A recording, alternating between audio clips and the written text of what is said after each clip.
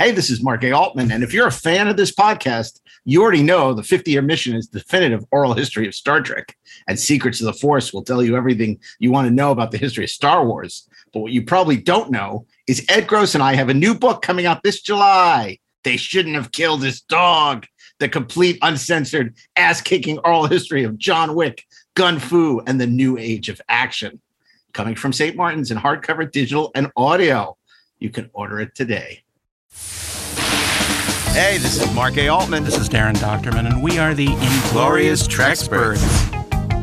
I thought it was a classic femme fatale. Just so much fun. Like that Shakespearean lace in your acting. I said, Gene, what do you want from this character? I want you to just take the character and make it your own. I had a good time on the film. On day one, the movie was already $15 million over budget. We started this movie without an ending. That's like painting yourself into a corner. I don't think we've ever had a Star Trek captain on our show. Being, as you said, number one on the call sheet, it is a producer's position if you're going to take it seriously. I was so glad they didn't cast me as Lorca. You famously wrote that script in 12 days. On one level, I wrote the script, and on another level, the story was written by everybody and his brother. New episodes every Saturday, wherever you listen to podcasts, or download the Electric Now app. Keep on trekking. Ingloriously, of course. Inglorious Trexperts, the only podcast for fans with a life, is available every Friday, wherever you listen to podcasts, and on the free Electric Now app. Download it today. Hello and welcome to Best Movies Never Made, a podcast where we talk about interesting and infamous movies that never made it to or through production. Most of the time, the movies you're trying to make don't get made. Like 4 of them may happen, 1 of them may happen, none of them may happen, and I'll be attached to 3 more things by end of summer. Turn the script into something resembling like Unforgiven with Conan. Yeah. Suddenly the rights expired and the whole thing just like went away overnight. New episodes will be available every other Monday. We won't see you at the movies. Best Movies Never Made, as featured in Entertainment Weekly, is available wherever you listen to podcasts and on the free Electric Now app.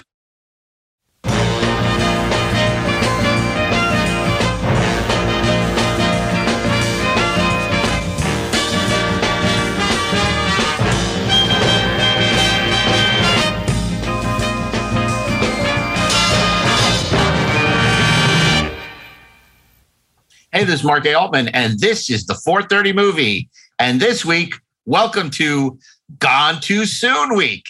Now, I know what you're thinking. Is it like a bad dinner guest that you're happy to be rid of? No, God, they're gone too soon, not too late. So what is this about? This is actually an idea Steve Melching had, which is about films featuring writers, producers, stars that were gone too soon, that passed away unexpectedly, that left the business, that got hit by a truck, whatever.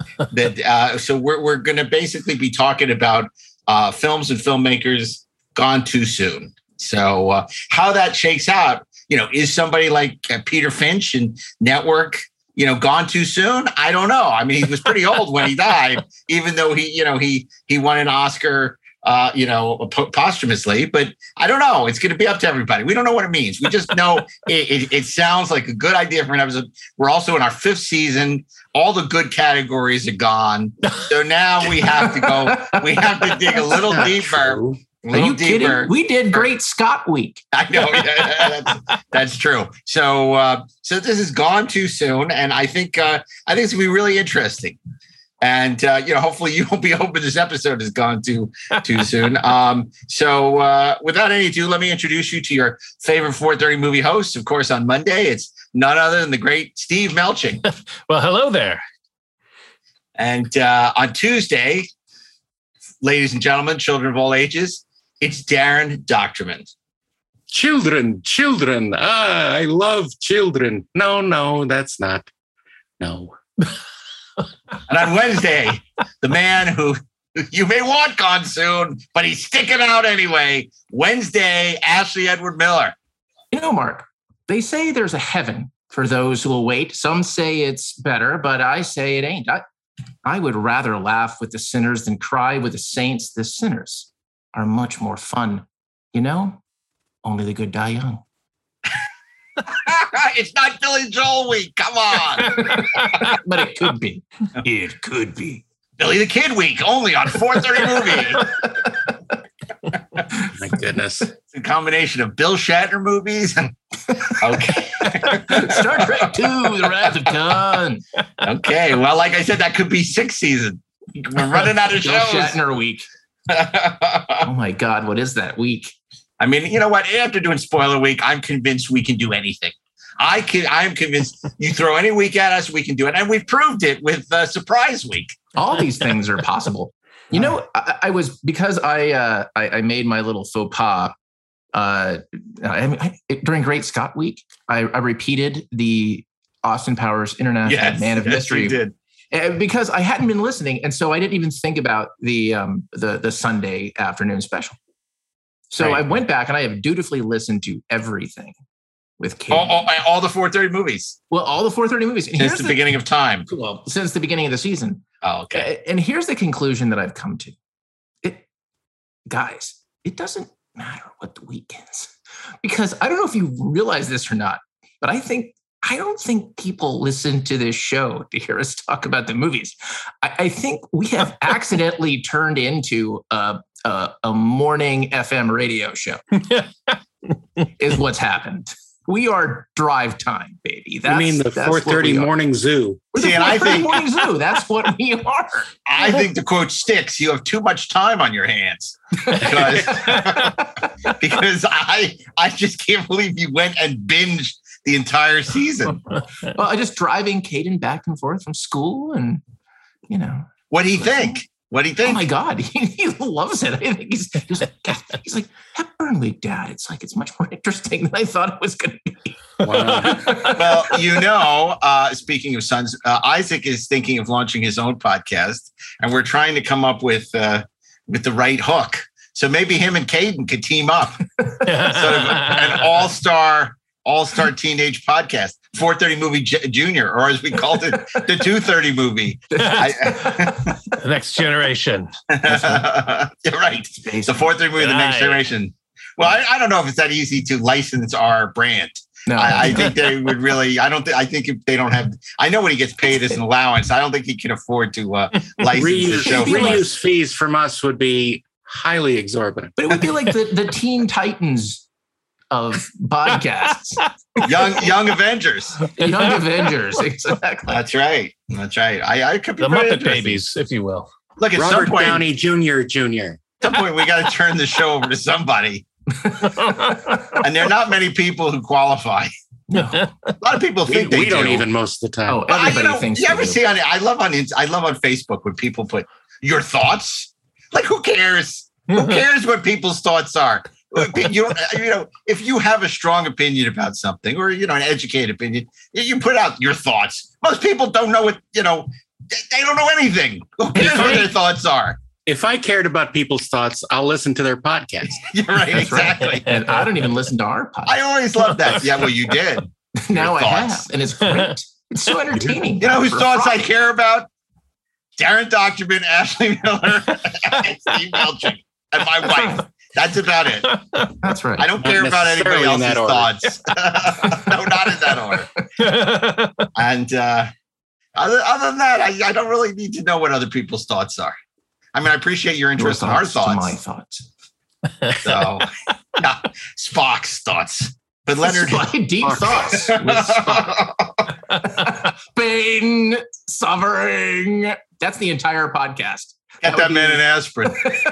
It's the Mind Meld Minute with Mr. Spock. The Mind Meld Minute. You know what? It's funny because I was thinking this is like the 5th season of the show, right? It needed a little bit of reinvention. I had all these dreams that we have guest commentators, like sort of like on the match game later on in years, with Richard Dawson wasn't there. They'd have like Charles Nelson Riley couldn't make it. We're lucky to get the 4 of us together. I know. And I was thinking we'd have like guests rotate in for when we couldn't do it. And I thought we could have like a DVD minute at the end where we talk about movies and Blu-rays that came out that week that are worth picking up, and how we'd expand the show and we keep it fresh. No, we need to contract the show. So exciting to me. I don't want to be gone too soon. That's all I can say. That's right. I don't want to overstay our welcome, but I don't want to be gone too soon. I want it to be just right. Just If right. you want to be topical, did anyone see Top Gun over the weekend? Topical gun? Topical Gun with the rest of the world? I haven't seen it yet. I've been a little busy. I have to say, you're in the middle of a big move, aren't you? Oh, okay. I did not see it. I have to say, I'm not a big fan of the original Top Gun. A lot of people aren't who like it. What I was going to say, but the trailer for this looked great. And I actually do want to see this. As long as it's Kenny Loggins free. And I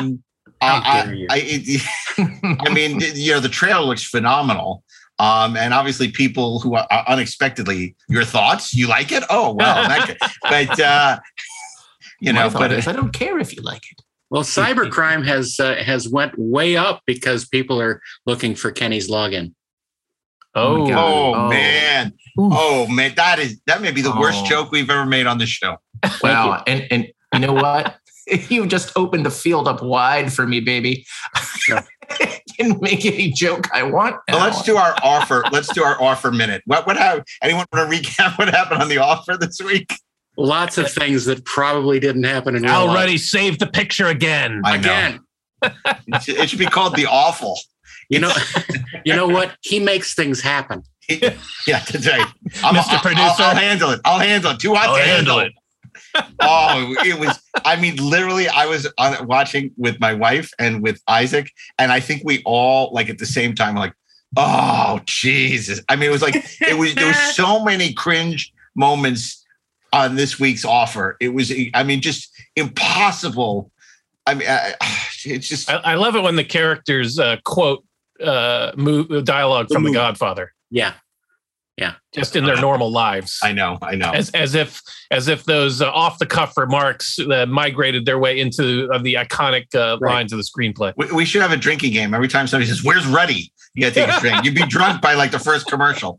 It's so. To be fair, I did watch an actual interview with Al Ruddy from maybe 20 years ago. Yeah. And he was nowhere near as egotistical and incorrect as he appears to be in the offer. So, maybe we can give him a little slack and say that certain people working on this show have increased his role slightly. Well, you know what it's like? It's like when Herb Solow wrote that book about Star Trek.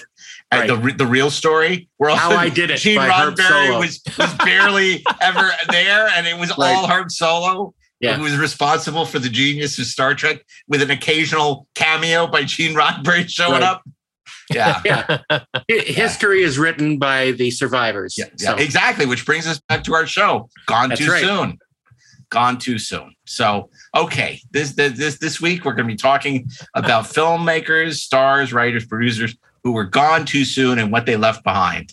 So we're going to start. This is going to be a very interesting week. I don't have my little cards filled out because I have no idea what anyone's picking. I do. Ashley seems to know. I seem to know. Okay. Well, Ashley is signing in now. Your thoughts? Your thoughts? Your thoughts? I liked it. It was good. It's I don't understand the haters. The haters just don't like it because I always understand the haters. We just lost half our audience was like, well, I write on Facebook your thoughts. I don't see what's so bad about that. If it weren't for Mark Altman and his problem with your thoughts. Well, they'll say, well, I thought, listening to him talk about politics and Woody Allen was bad enough, but this week is even worse. Now he's complaining about your thoughts. Okay. There you have thoughts. That's right. So Steve Melching, yes. Monday. What? Monday. Who or what is gone too soon? The filmmaker that was gone too soon for me is one who hit me personally. Literally very hard. In the face. Yeah, literally. Oh my God. one that affected me deeply. This is someone who is a performer, a director, a producer, a writer, an artist, an inventor, someone who did a lot of good in the world and made some good movies, movies that were, I think, important movies in the 80s, and someone who changed television, but also worked in film. And I'm talking about someone who passed away, unfortunately, at the age of 53. Who still had a lot of good work ahead of him. He could even still be alive today if he had only gone to the hospital a few hours sooner. We should have been able to guess this one. Talking about Jim Henson, who died in 1990 at the age of 53. He was nominated for an Oscar for a short film that he made in 1966 called Timepiece. And of course, made perhaps his biggest mark in television with the Muppets that he created with Sam and Friends, Sesame Street, The Muppet Show, Fraggle Rock. Created, started the Dinosaurs, the Jim Henson Creature Shop, and of course was involved in several movies. The Muppet movie, of course, he starred in and produced, and then the sequels where he was also either a director or an actor or a producer. And of course, he directed Labyrinth with David Bowie and Jennifer Connelly, and produced The Witches. But so my pick for Monday is a film that he performed in, produced, co-directed, and wrote the story for, and that's 1982's The Dark Crystal.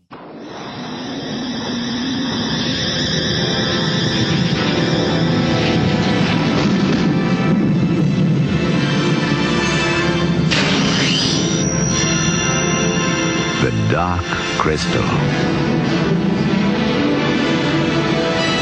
It begins as a quest. You must find the shard. The crystal shard. The crystal shard? To save our world, Gilbling. A wonder-filled fantasy adventure.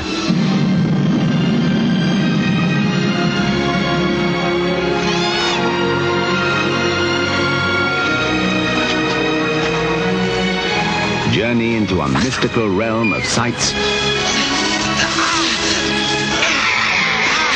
and sounds.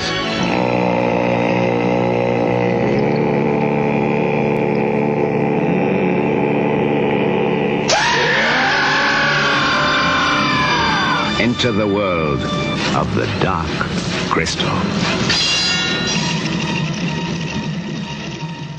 Which was produced he produced with Gary Kurtz, who from Star Wars, and it was written by David Odell, music by Trevor Jones, and brilliant production design by Brian Froud. This was Jim Henson's effort to make a fairy tale that had the darkness that good fairy tales, the grim fairy tales had to it. So it had a dark side, and he was very interested in creating a movie that didn't have any human presence in it at all, where every character on screen was a puppet. And to that end, he created, with his team, this incredible ecosystem, multiple languages, music, and cultures, and put together this fantastical story that has a small but passionate fan base that has endured over the decades, and almost spawned a film sequel a couple of times over the years, but never quite made it until Netflix made the miniseries sequel to it a couple of years back. Well, they only call it a miniseries now because it didn't go to season 2.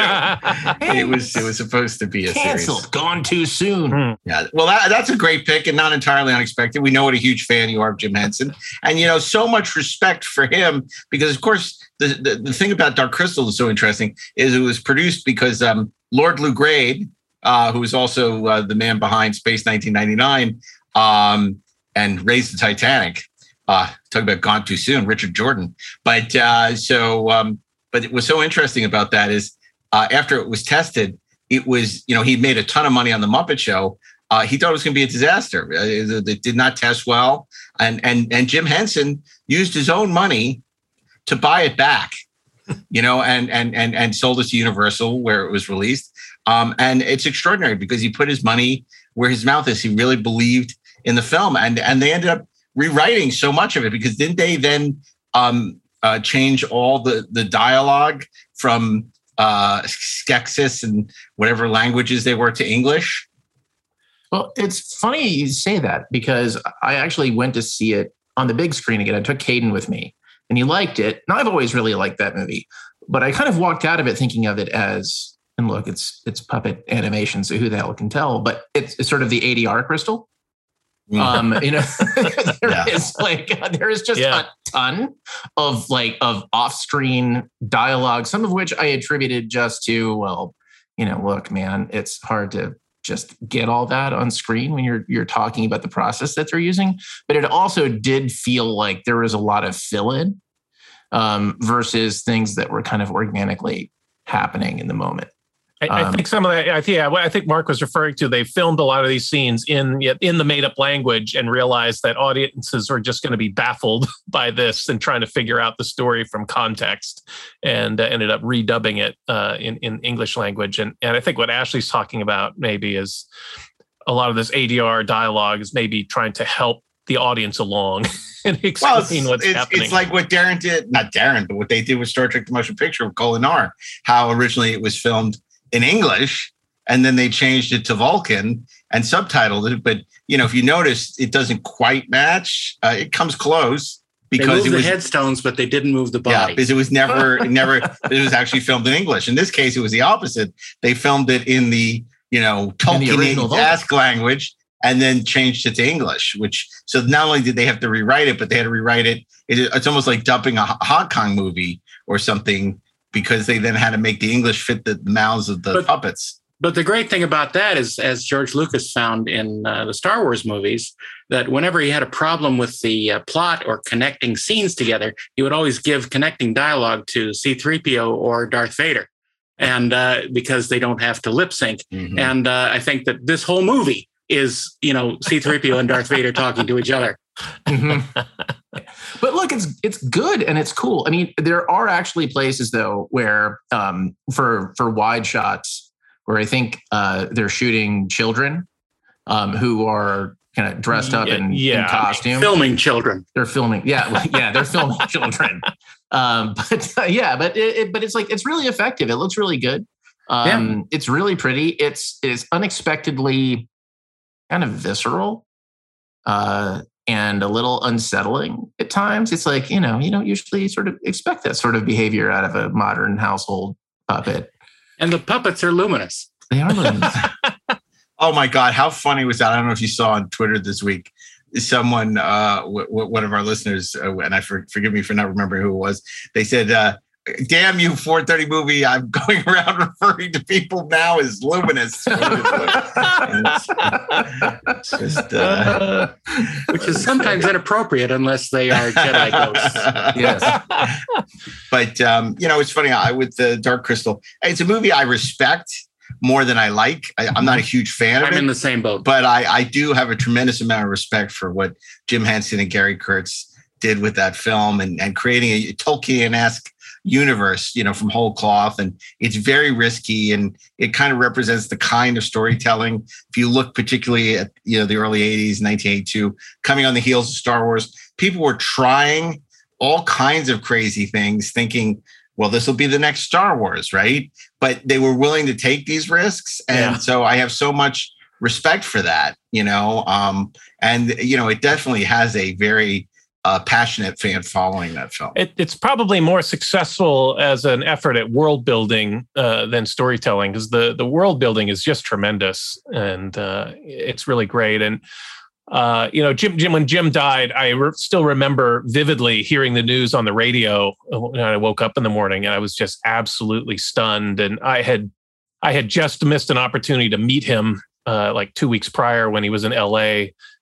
For an appearance on the Arsenio Hall show, but I was in the middle of graduating from college and finishing my exams and final papers and projects. I just could not get away to go with my friend to the studio to meet him, and I was always, very disappointed that I missed that opportunity, because he was always a hero of mine growing up, and thankfully his legacy lives on pretty strongly. I mean, the Jim Henson Company, run by his children, is still very much alive and kicking, and the characters that he helped create endure to this day. And So he's still with us in a way, but I'm sad that we didn't get his creative voice, over the last 30 plus years, 32 years. Agreed.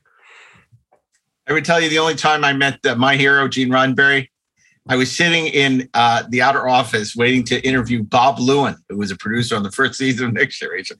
And Roddenberry runs into the office and starts screaming at Susan Sackett, "Fuck that son of a bitch. I get him on the goddamn phone. That fucking asshole." And she goes, "Oh, this is Mark Altman." He goes, "Hi, nice to meet you." "That fucking son of a man, fuck." And then it goes to that. It was so funny. And by all accounts, Jim was an incredibly nice person. Like I always heard that he treated people with great respect, and was a very kind, collaborative spirit. That's his reputation. Yeah. I mean, when they talk about, it always remember the whole Think Different campaign from Apple. I mean, boy, Jim Henson really seemed to epitomize that whole idea. What a great pick for Gone Too Soon week, definitely. And Jim Henson leaves such a great legacy beyond Dark Crystal, as well, as you alluded to earlier. Okay, so that brings us to Tuesday, and Darren Doctorman with Gone Too Soon. Gone Too Soon on Tuesday. Well, I went back and forth about my pick of the actual person, but I finally decided that I would pick an actor who I identified with in a lot of ways, because first of all, we were physically similar, and people would tell me that all the time, that I reminded them of him. And it turns out we were almost exactly the same age. And so that was a little bit odd. But I noticed his work in a couple movies. He never really took the center stage. He was always sort of a supporting character. And I always enjoyed whatever he had to offer. But in no film did he have the title role, except, well, I take that back. He played in this film the title role called The Master.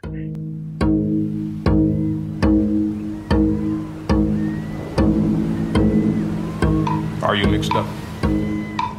No, sir. Are you more jumpy than you were before? No, sir. And how's your sleeping? I sleep just fine, sir. When you sleep, do you have nightmares? But not as much as before. You've had violent episodes. Yes, sir, we all did. You pulled a knife to the throat of an officer. Well, you box that out. How would you yourself rank your overall health? Strong. And what about this last episode on the way home? What episode, sir? The episode you had on the way home here. I don't remember an episode. You have no memory of what happened? We were celebrating. We were drinking and dancing. I don't remember an episode.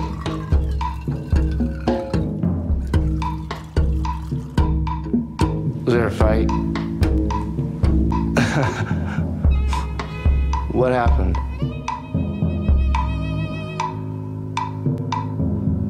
Let's just see if we can't help you remember what happened.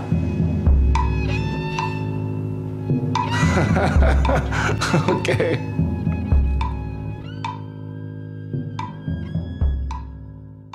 And his name is Philip Seymour Hoffman.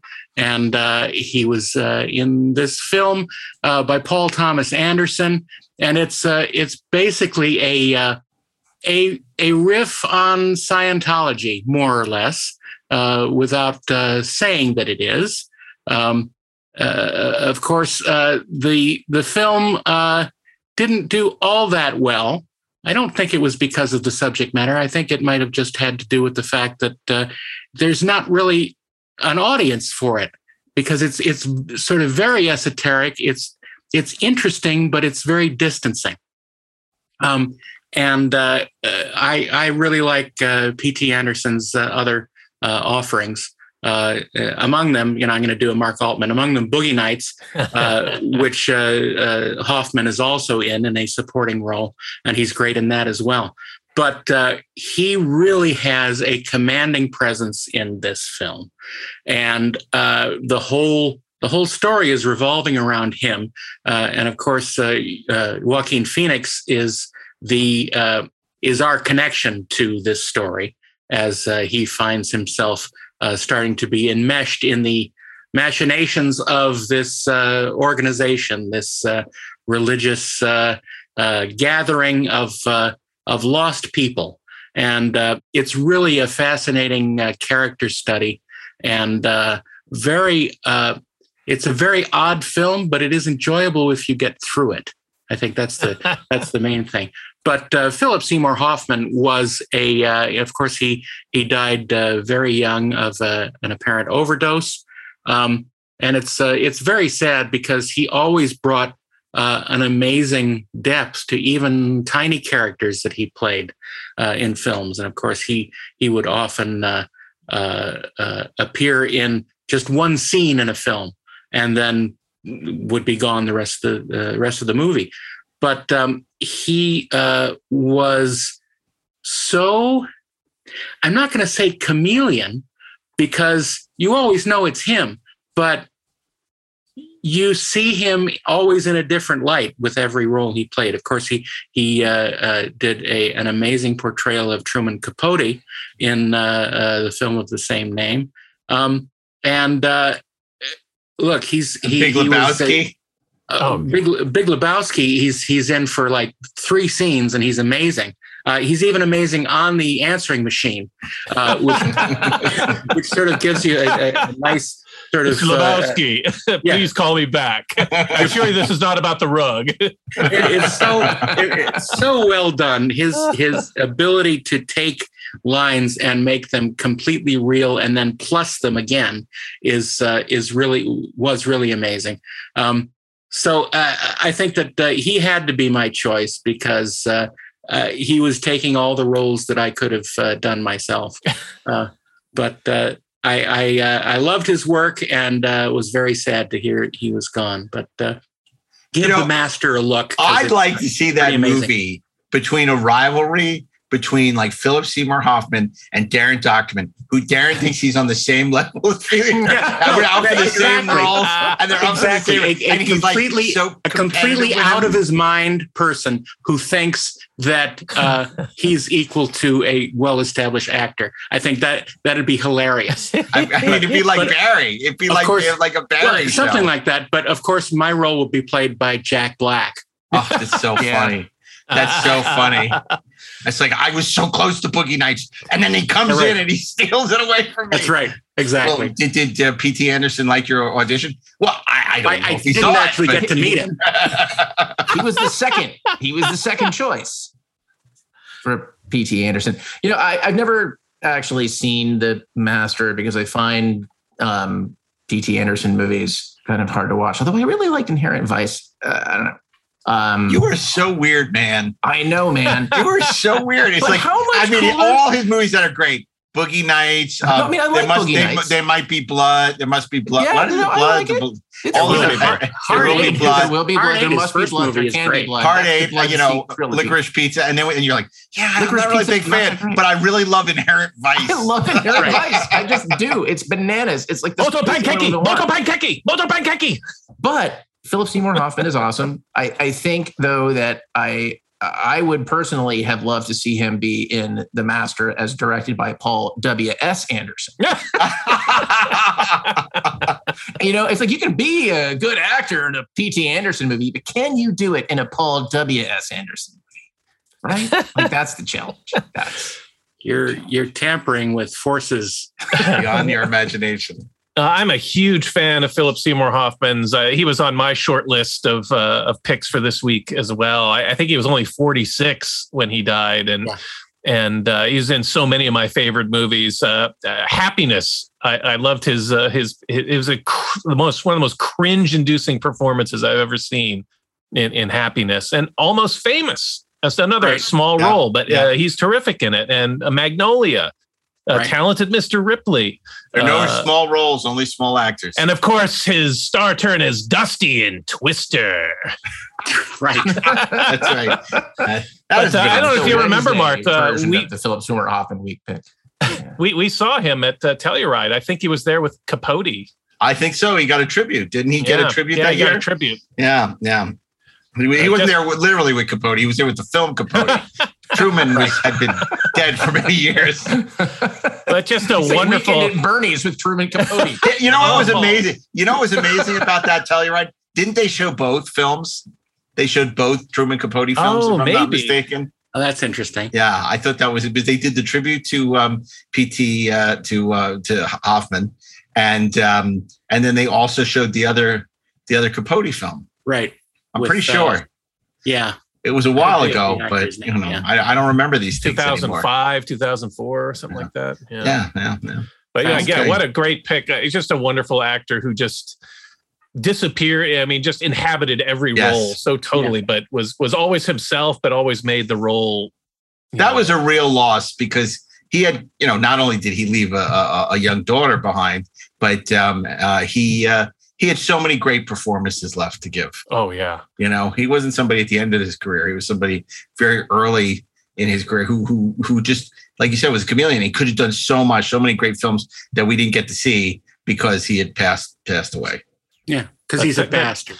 But thankfully left a tremendous body of work behind, so many wonderful performances. So totally. And speaking of wonderful performances, I want to point out to Ashley as we get to Wednesday that Dabney Coleman is still alive. So he's still alive. He's still alive week on the 4:30 and he's still alive.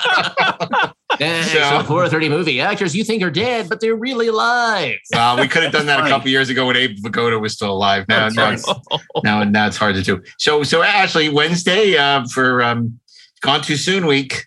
So first, I will say that so far I have completely whiffed on my predictions for that's what I thought. My fellow 4:30 spurts. Is that a thing? Is that a word? Whiff, yeah. And I think because I took a different tack towards this. Of course you did. Well, but not like in a bad way. I think look, Jim Henson, unquestionably a genius. The world is a lesser place without him. He was 52 years old. He was old and busted. Yeah. Philip Seymour Hoffman, terrific actor. He was even good in Mission Impossible 3. He was really good. He was the best thing about it. 3. Yes, I mean, he's terrific in that. Completely terrific, mesmerizing actor. 46 years old, old and busted. And I think for me, I was looking at actors who had demonstrated a sort of a charisma that you couldn't deny. Had a presence that was just beyond their years, and then they went away, and they were taken from us, and through various reasons. Sometimes because they destroyed themselves, sometimes because of horrible accidents, sometimes it's just bad luck. So I skewed a little bit younger in the direction that I was looking. And I narrowed it down to two actors, one of which I'll talk about when we get to Friday. The other... E.T. is a puppet. Well, screw the show. What do you mean Elliot's alive? FM radio, huh? FM radio. So the actor that I chose, I didn't have a lot to choose from. And you didn't have a lot to choose from. I didn't have a lot to choose from for this actor. See, on Friday. The body of work. Yeah, well, there if they're young, a huge body of work for this actor because he was so young. He died when he was like 28 years old. He'd been in 3, maybe 4 movies. But he was just, you couldn't take your eyes off of him. He was unbelievably talented. He came from a family of great performers and artists. You would watch him and think that he's got the whole world in front of him. And there were more than 2 movies he was in, but of the 2 that I thought about, I thought, well, one of them has to be the Wednesday pick. It should be the thing that is unexpected. But I went for the unexpected choice that is also the lesser known choice that shows you something about why this actor was destined for greatness. The actor that I'm talking about is Brandon Lee. I was going to go for Bruce, but I felt like Bruce has such a body of work that it doesn't feel, I mean, obviously he died so young, 32 years old, and it's heartbreaking.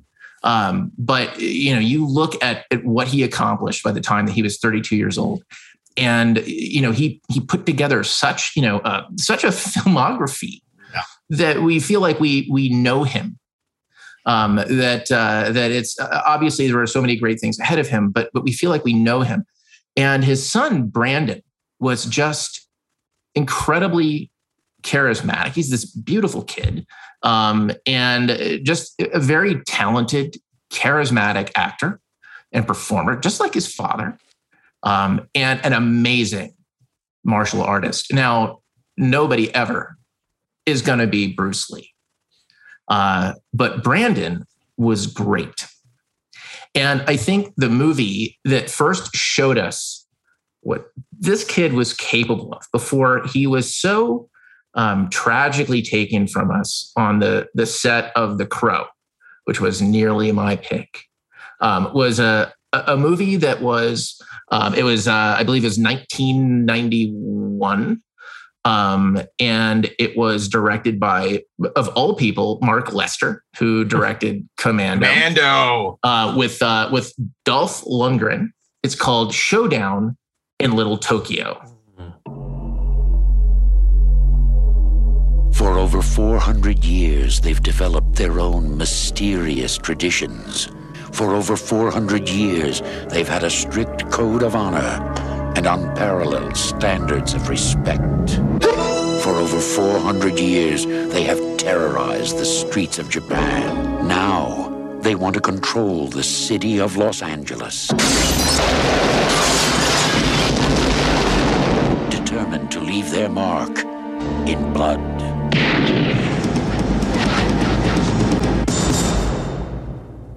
Dolph Lundgren and Brandon Lee are ready for a showdown in Little Tokyo. They're two LA cops who are hungry for a little takeout. Dolph Lundgren, Brandon Lee. Showdown in Little Tokyo. Now, when this movie came out, it wasn't well reviewed. It had, a very problematic path to release. The director, Mark Lester, had the film taken away from him by the studio. They cut 10 minutes out of it because, as you do, almost at random. But the movie still holds together. In the intervening years, it's gained something of a cult following. It has a cult status. The action is really great. Like, it is much better, I think, as a film than it has any right to be. But where it is truly great is how it shows off Brandon Lee. And it shows you, how he can just walk onto a screen and hold it. Even as an inexperienced performer, the way that he holds a screen, the way his father could hold a screen. There are ways that he looks like, when the camera finds him and he's in the middle of an action scene, and he is looking at an opponent. And there's just little things that he does, and you see his father in his eyes, and it's astonishing. And the way that he moves, the way he can move and marry that to that charisma, it's just, you can't quite believe that you live in a fair world where somebody is that physically capable but has that much star power. And he's in this movie with Dolph Lundgren, who is actually a much better actor than I think people remember him being, and actually, like, weirdly an insanely smart human being. I believe he has like a degree in chemical engineering from MIT. Yep. Terrific fighter. He's great on screen. Like, they're a really good match. Like, they're just a great little buddy cop combo. But you're not even thinking about Dolph Lundgren. Like, whenever Brandon Lee is on the screen, you're thinking about Brandon Lee. And he brought that again to The Crow. And the only reason I'm not talking about The Crow is I feel like we've talked about The Crow. And it's the easy pick. And if you really want to see what this kid was like and get a sense of his potential and where he could have gone, right? Because The Crow is such a particular film. Then Showdown in Little Tokyo is the movie to watch. You can find it on iTunes. You can rent it for like $3. It's an hour and 18 minutes because of all the cuts. So it's a fast watch. It's a fun watch. It's an 80s action movie. It's really good. It's really great. And in a way, it's kind of a twofer because it's a way of, going, okay, Brandon Lee gone too soon, but also reminding you of his father, who was also taken from us far too soon at the age of 32 years old. Good pick. Yeah, good pick. People forget, it's so interesting about Dolph Lundgren that, he is brilliant. You think he's just dumb, because of Rocky IV or something. But the funny story was, it's like he had not even thought about being an actor. He was, Grace Jones's boyfriend, and he was on the set of A View to a Kill, and they saw him and they put him in as a Russian bodyguard with like no lines, and basically a glorified extra, I think. And but because they loved his look and he loved being on set, and decided that he wanted to pursue acting. And he's not a great actor, but he's such an amazing physical presence. And I think the reason he is so successful is because he's very, very bright. Mm-hmm. Yeah, but Brandon Lee, you're right. I mean, he had an undeniable charisma about him, and he had that magnetism about him. And I unfortunately have not seen Showdown in Little Tokyo, but I will add that to my list. He did see Big Trouble in Little China, however. But I saw The Crow, of course, and I certainly saw his potential in that. And it was just such a sad story, that terrible accident that happened that took him from us way too soon. Yeah. It's it's an interesting pick. It's very much what I would expect from you, and I don't say that in a bad way. I mean, but it's a good pick. It does, as we get to Thursday, it does affect the direction I'm going to go in. I have to say, the picks that have happened so far. Mostly, people from the 80s and 90s. And I originally, because today, the day the episode drops is June 3rd, a day before June 4th, when Poltergeist came out, had been thinking about picking the charming, delightful Heather O'Rourke in Poltergeist, who died way too soon as a young child after making Poltergeist 3. But I'm not going to go with that because I feel like in the history of Hollywood, there's so many people, most famously, the great producer Irving Thalberg, who was running like, it's like the Hamilton lyric, racing like he's running out of time because he was born with a congenital heart disease failure. So, he never knew when he was going to die, and he just was like working, like crazy. I mean, he had the career of 3 people, having died very, very young. So, I was thinking about picking a Thalberg movie like Red Dust or Freaks, which are 2 Thalberg movies that I love. But, I don't feel like necessarily that encapsulates, like Thalberg is like a whole episode, like Thalberg and, as a producer and it's a whole different thing. So it's really about grounding it in someone specific. And, it's so funny because it's so tragic. If we look at it, since we began the season, we've lost so many amazing people, but I wouldn't argue that they're gone too soon. I mean, they're gone too soon for us, but, all of them lived to a pretty good age. I mean, Alan Ladd Jr., we talked about, William Hurt, obviously gone too soon, but still not, super young. Peter Bogdanovich, of course, again, gone too soon for us. Doug Trumbull, most recently, you could argue gone too soon, the great Ray Liotta. And it's like, do we want to pay homage to any of those people? But I tend to think that we got to go for like the famous losses. And one of those people is John Cazale, of course, who I'm sure was on all our minds. Yeah. That might be a great pick for Friday. This is a man who died of lung cancer at a very young age, only made 5 movies, all of which were nominated for Best Picture. Yeah. All of them. The Deer Hunter, Godfather 1, Godfather 2, Dog Day Afternoon, The Conversation. Extraordinary. So we got to think about him. But I'm going to pick somebody else. No, I'm not Jeffrey Hunter and The Searchers. But I'm going to go with a movie I've mentioned, I think, on the show before, but I've never picked. And this was another one of these. I think people in Hollywood were absolutely shocked because he had so much talent. Much like when Heath Ledger died, everyone was saying this was a great actor who had an amazing career ahead of him. Of course, I'm talking about River Phoenix, and the picture is Sidney Lumet's Running on Empty. Can I see his records? Well, I'm afraid I lost his records. They gave them to me, and I know I packed them, but I just can't find them. Christine Lottie. There's no reason to think they're onto us yet, so stay calm. Judd Hirsch. Who are your parents, Ozzie and Harriet? Martha Plimpton. It's wonderful having a new name every 6 months. River Phoenix. 20 years ago, his parents protested the Vietnam War. I was wondering if Michael had ever mentioned anything to you about his old school. I'm a liar. My name isn't Michael. My parents are Arthur and Annie Pope. My God, Annie, why'd you throw it all away? We're in trouble with the FBI. We're moving base camp, kids. Cover your tracks. His whole life, he's been paying the price of their beliefs. Look what we're doing to these kids. They've been running their whole lives like criminals. You can't keep running away from something that you had nothing to do with. You deserve your own chance. I'm not letting him go because it's not safe. Aren't we supposed to question authority? You taught me that. We should turn ourselves in. It's dangerous for you, and it's dangerous for them. We can't keep them locked up. What about us? They need me. I need you. We have to let them go. A story of love, loyalty, and letting go. Running on Empty.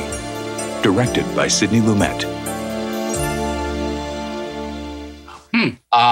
Running on Empty was a really terrific film about, it was Christine Lottie and Judd Nelson were people who had during Judd Hirsch. Did I say Judd Nelson? I meant Judd Hirsch.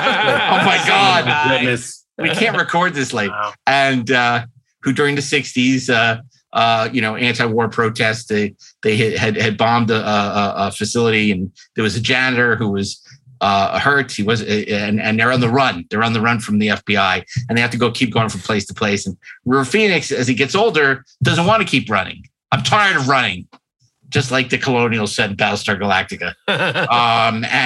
So he wants to. So they has to make a big decision. His parents have to decide: are they going to let him go?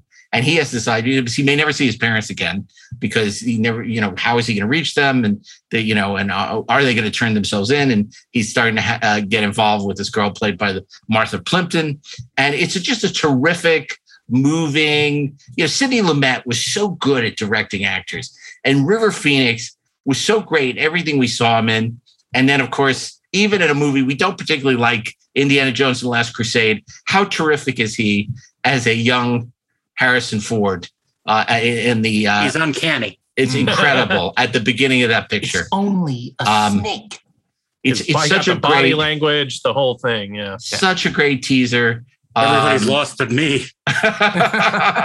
And so my pick for Thursday is going to be River Phoenix in Running on Empty. That is so funny because I just watched that movie for the first time 2 weeks ago. Oh, really? Did you like it? I loved it. I loved it. He was almost my pick, as on my short list as well. And I'm a big fan of River Phoenix's work in The Mosquito Coast.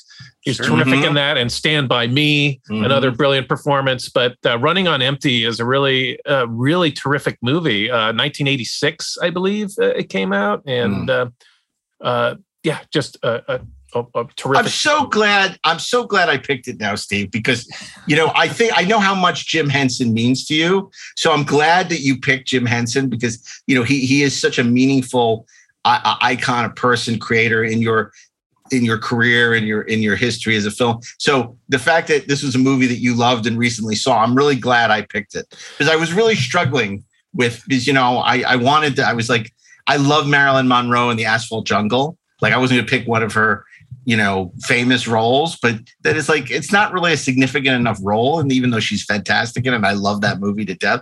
And, Martha Vickers in The Big Sleep, I love, also not a huge role. So I just like, but Sidney Lumet he's like Frankenheimer, doesn't get enough love. I mean, he's just one of the greats. Like Frankenheimer is one of the great. We don't talk about them enough. And it's like you look at Lumet and he's like The Verdict and all his great New York films, all through his career. He's so brilliant.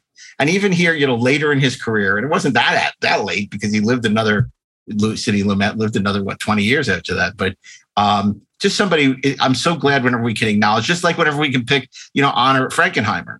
We talk about Ronin or we talk about Manchurian Candidate or something. So anyway, but that's my River pick. Phoenix hit hard, I think, because he was our age when he died. He was 23 years old, and they weren't letting us into the Viper Room. Yeah. For a good reason, as it turns out. So it was like a peer who was, early 20s, and he had already done all these terrific performances, and he was just gone suddenly. It was an utter shock, and he would still be in the prime of his career now. He would be in his mid-50s. He would be DiCaprio now. Yeah. Oh, somewhere in heaven, he and Brandon Lee are doing cop movies together. Yeah, the thing about River Phoenix, I think when he died, that was like a huge thing when we were, like we just come out to, some of us were, California. This early 90s, like this is the heyday of like going to the movies all the time and, going to the Nuart and going to the Sunset 5 and going, just the Cinematheque. I don't think the Cinematheque had even reopened yet. And it was just like, but, so it was a huge deal when River Phoenix died. People couldn't believe it. It was really a tragedy. It was like for people who are a little younger than us when Heath Ledger died. It was just like that. I think even more so. And Phoenix, for someone so young, he had this incredible soulful quality in his performance. It was so deep. You look at any one of those performances, Mosquito Coast, Running on Empty, Stand By Me. There's such depth to those performances. Yeah, he's great. I'm so glad that you picked a movie with him. He was like, I was between him and Brandon Lee. I actually had Steve pegged for picking River Phoenix. I had Mark pegged for picking a Marilyn Monroe movie. I came very close. Very close. Who did you have for me? I wasn't sure, man. I really wasn't sure. Orson Welles. You had Darren down for E.T. Yeah. That's right. But I actually recently watched Indiana Jones and the Last Crusade with Caden. Like for some reason within a week, I think because we went to see Raiders of the Lost Ark on the big screen, he had to watch Jaws for school and he wanted to watch Last Crusade to kind of watch through the Indiana Jones movies. By the way, he's with us on the Temple of Doom being the second best. Oh, that's great. You clearly are raising him right. Sharp kid. Damn right I am. He likes Star Trek The Motion Picture. Things are coming up. Things are coming together. Totally. But you're just watching that movie again and realizing, my God, River Phoenix is so great in it. Yeah. He's so great. He's beyond his years. Yeah. It just stabs you in the heart. No, well, so is Alex Hyde White in that movie, even though he's dubbed. He's no Wilford Hyde White. So that brings us to Friday. And, look, there's so many of the obvious people that we haven't talked about. Obviously, John Belushi. We picked Animal House before. But Blues Brothers. I want to mention James Dean. James Dean. Yeah, I was just going to say James Dean. I think Giant is George Stevens' Giant is terrific soap opera. I really like it. Rebel Without a Cause is obviously Nicholas Ray's Rebel Without a Cause is great. I'm not a huge fan of East of Eden. I would have gone with East of Eden. Yeah, see, I'm not a huge fan of East of Eden, but I still haven't seen East of Eden or Giant, but I believe there's a new restoration of Giant coming out. It's on 4K from Warner Brothers. Looking forward to that. I love Rebel Without a Cause, though. Mm-hmm. Sure. But Giant, I wonder how it'll play at home. It's one of these big CinemaScope or VistaVision, whichever one it was. It's huge and it's beautifully shot. And the working title was really big, but it's long and it's soapy. It's Dallas. It's not like.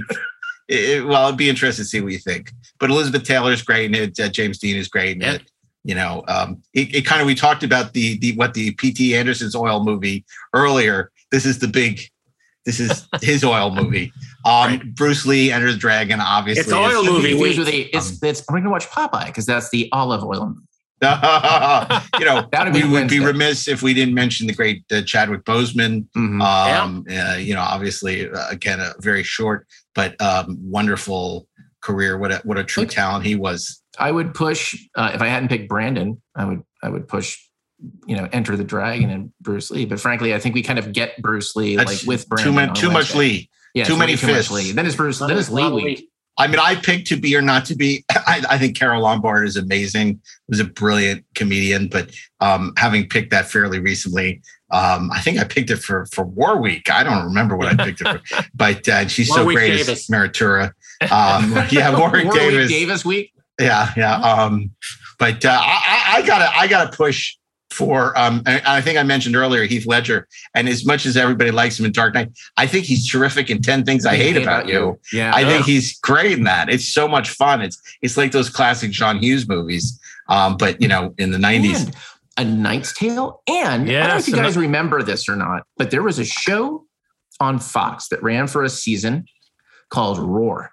Oh yeah, which was awesome, and he was the lead, and it was kind of this very sort of Celtic myth, historical Arthur, fighting the Romans, and it was so cool, man. Like I loved that show, and he was great in it. You just totally forgot about that was and of course Brokeback Mountain. He was terrific in that, and The Patriot.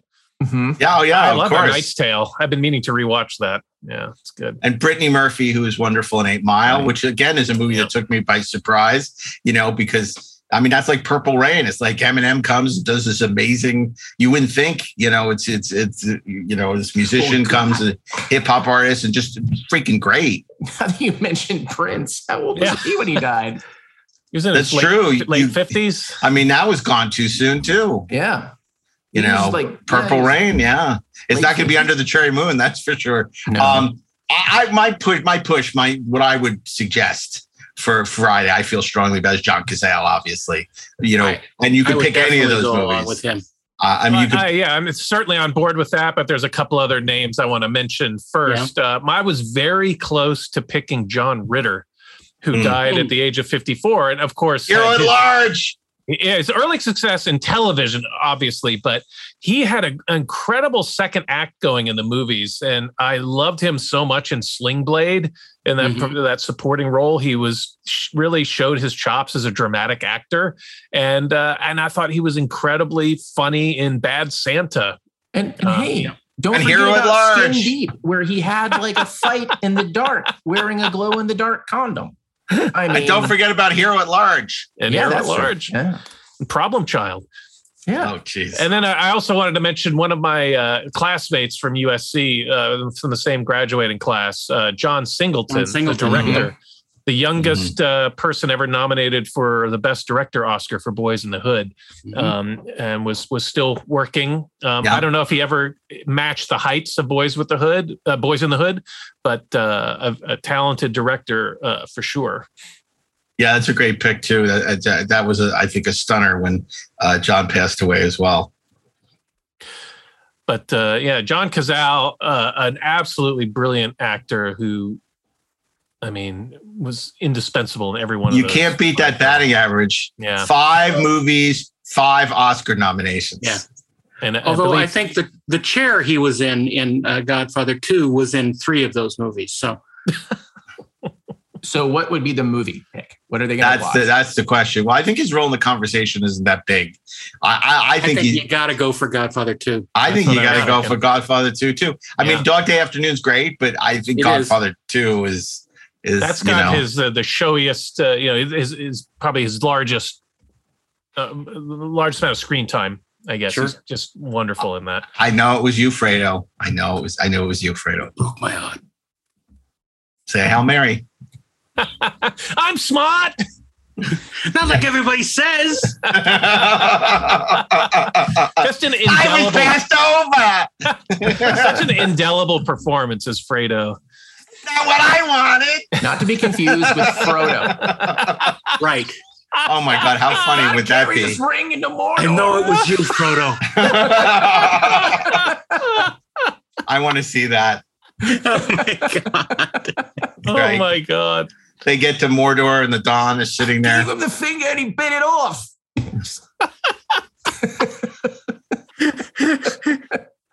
I'm smart, Gandalf. Oh my! I can carry the ring.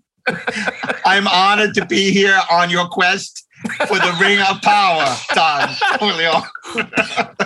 I will come with you to Mordor on the occasion of Frodo's quest. Wow.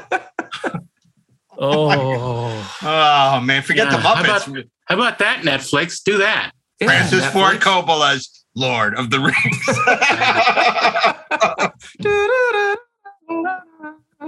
You shall not pass.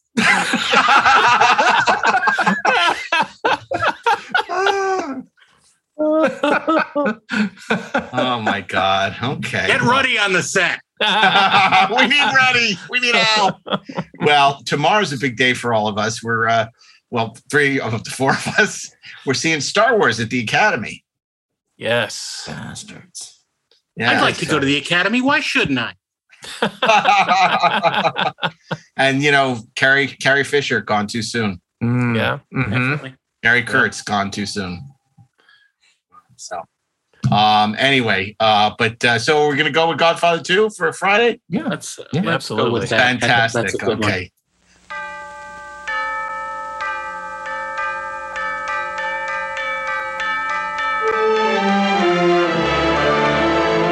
The history of 2 generations of crime. The drama of absolute power and the men who violate it.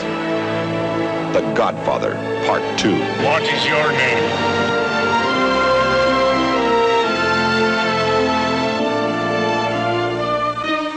Don Vito Corleone and his son, Michael.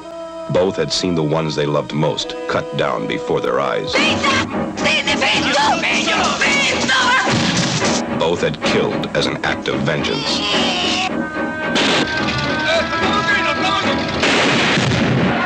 Both commanded the most powerful and merciless crime organization in the world. Is it true that in the year 1950, you devised the murder of the heads of the so-called 5 families in New York? It's a complete falsehood. They would take any measures. I mean, you've won. You want to wipe everybody out? I don't feel I have to wipe everybody out, Tom. Just my enemies. Make any arrangement. Michael, we're bigger than U.S. Steel. Order any death. To protect the empire they controlled. The Godfather and his heir. Both were men of ice, and both were targets. Great. And then we're gonna go make Godfather Lord of the Rings. Yeah, it's gonna be awesome. The Muppet Godfather Lord of the Rings. Oh my God. Okay, so if you're doing Godfather 2 with the Muppets, oh God, yeah. So who's Michael? Kermit. Yeah, I think so. And then Kay is Miss Piggy. Absolutely. Sure. Okay. So who is? Yeah, I guess Kay would have to be Miss Piggy. Why? Who are you thinking? Janice? What? No. I was thinking, would Miss Piggy be better as the daughter? Oh, it's Talia Shire. And maybe in Godfather 3. Tough questions. Who's Hyman Roth?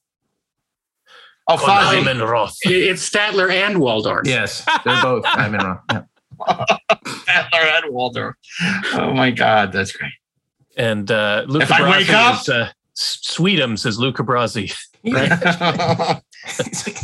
May your first child be a masculine child. Wow.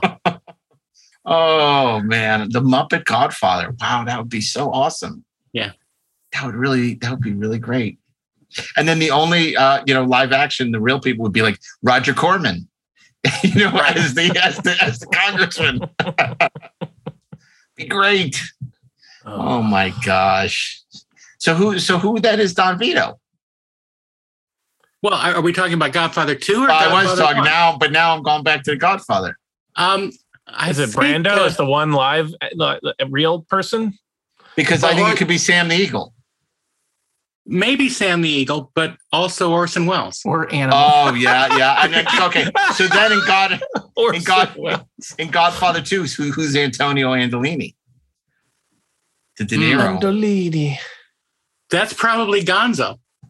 Gonzo. Yeah. I don't know. That's a puzzler. All I know is that Animal is Sonny Corleone. Yeah. That's so great. Could you see him at the toll booth? I can see it now. Exactly. Bada bing, bada boom. Oh, that is so funny. And Fozzie is obviously John Cazale. Yeah, sure. I'm smart. I was bent over. I know it was you, Fozzie. Or Fredo. I know it was you, Fozzie. Oh my God. I feel like that should be one of our episodes. That when we do a week of movies that would be better as Muppet movies. Right. I know it was you, Fozzie. I cannot wait for that. It's time for Muppet. Maybe next season. That's when we'll do. Yeah, that'll be our season premiere. That's where Darren will act out Star Trek: The Motion Picture with Muppets. And some people say the performances were better, and that'll really piss us off. Okay, so anyway, let's look back at Gone Too Soon week on Monday. Steve. Monday is Jim Henson, Gone Too Soon, with the film that he co-directed, The Dark Crystal. On Tuesday, what are we watching, Darren? We are watching 2012's The Master, starring Philip Seymour Hoffman.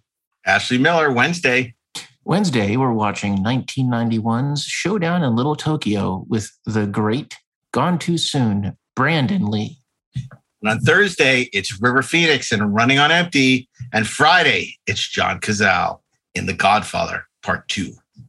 What a week! Woo! Man. And also, actually, Brandon Lee is an adverb.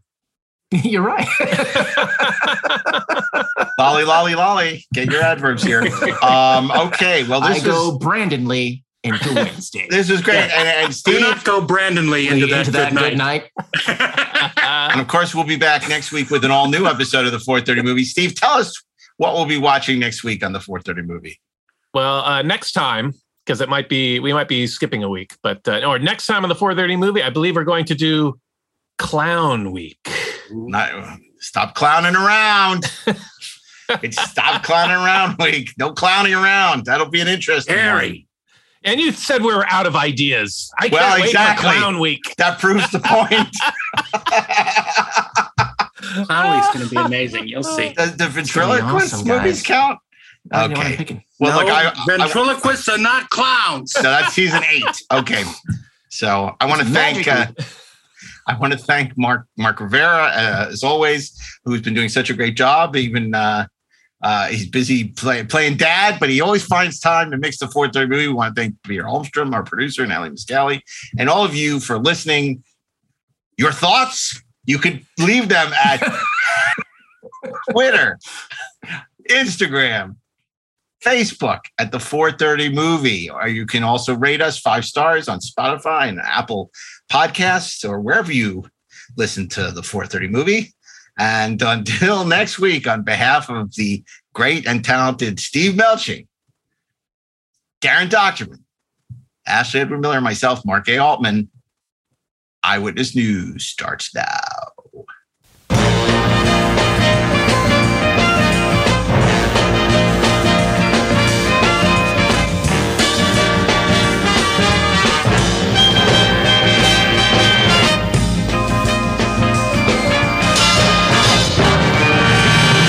This show is produced by Dean Devlin and Mark A. Altman and is an Electric Surge Network production.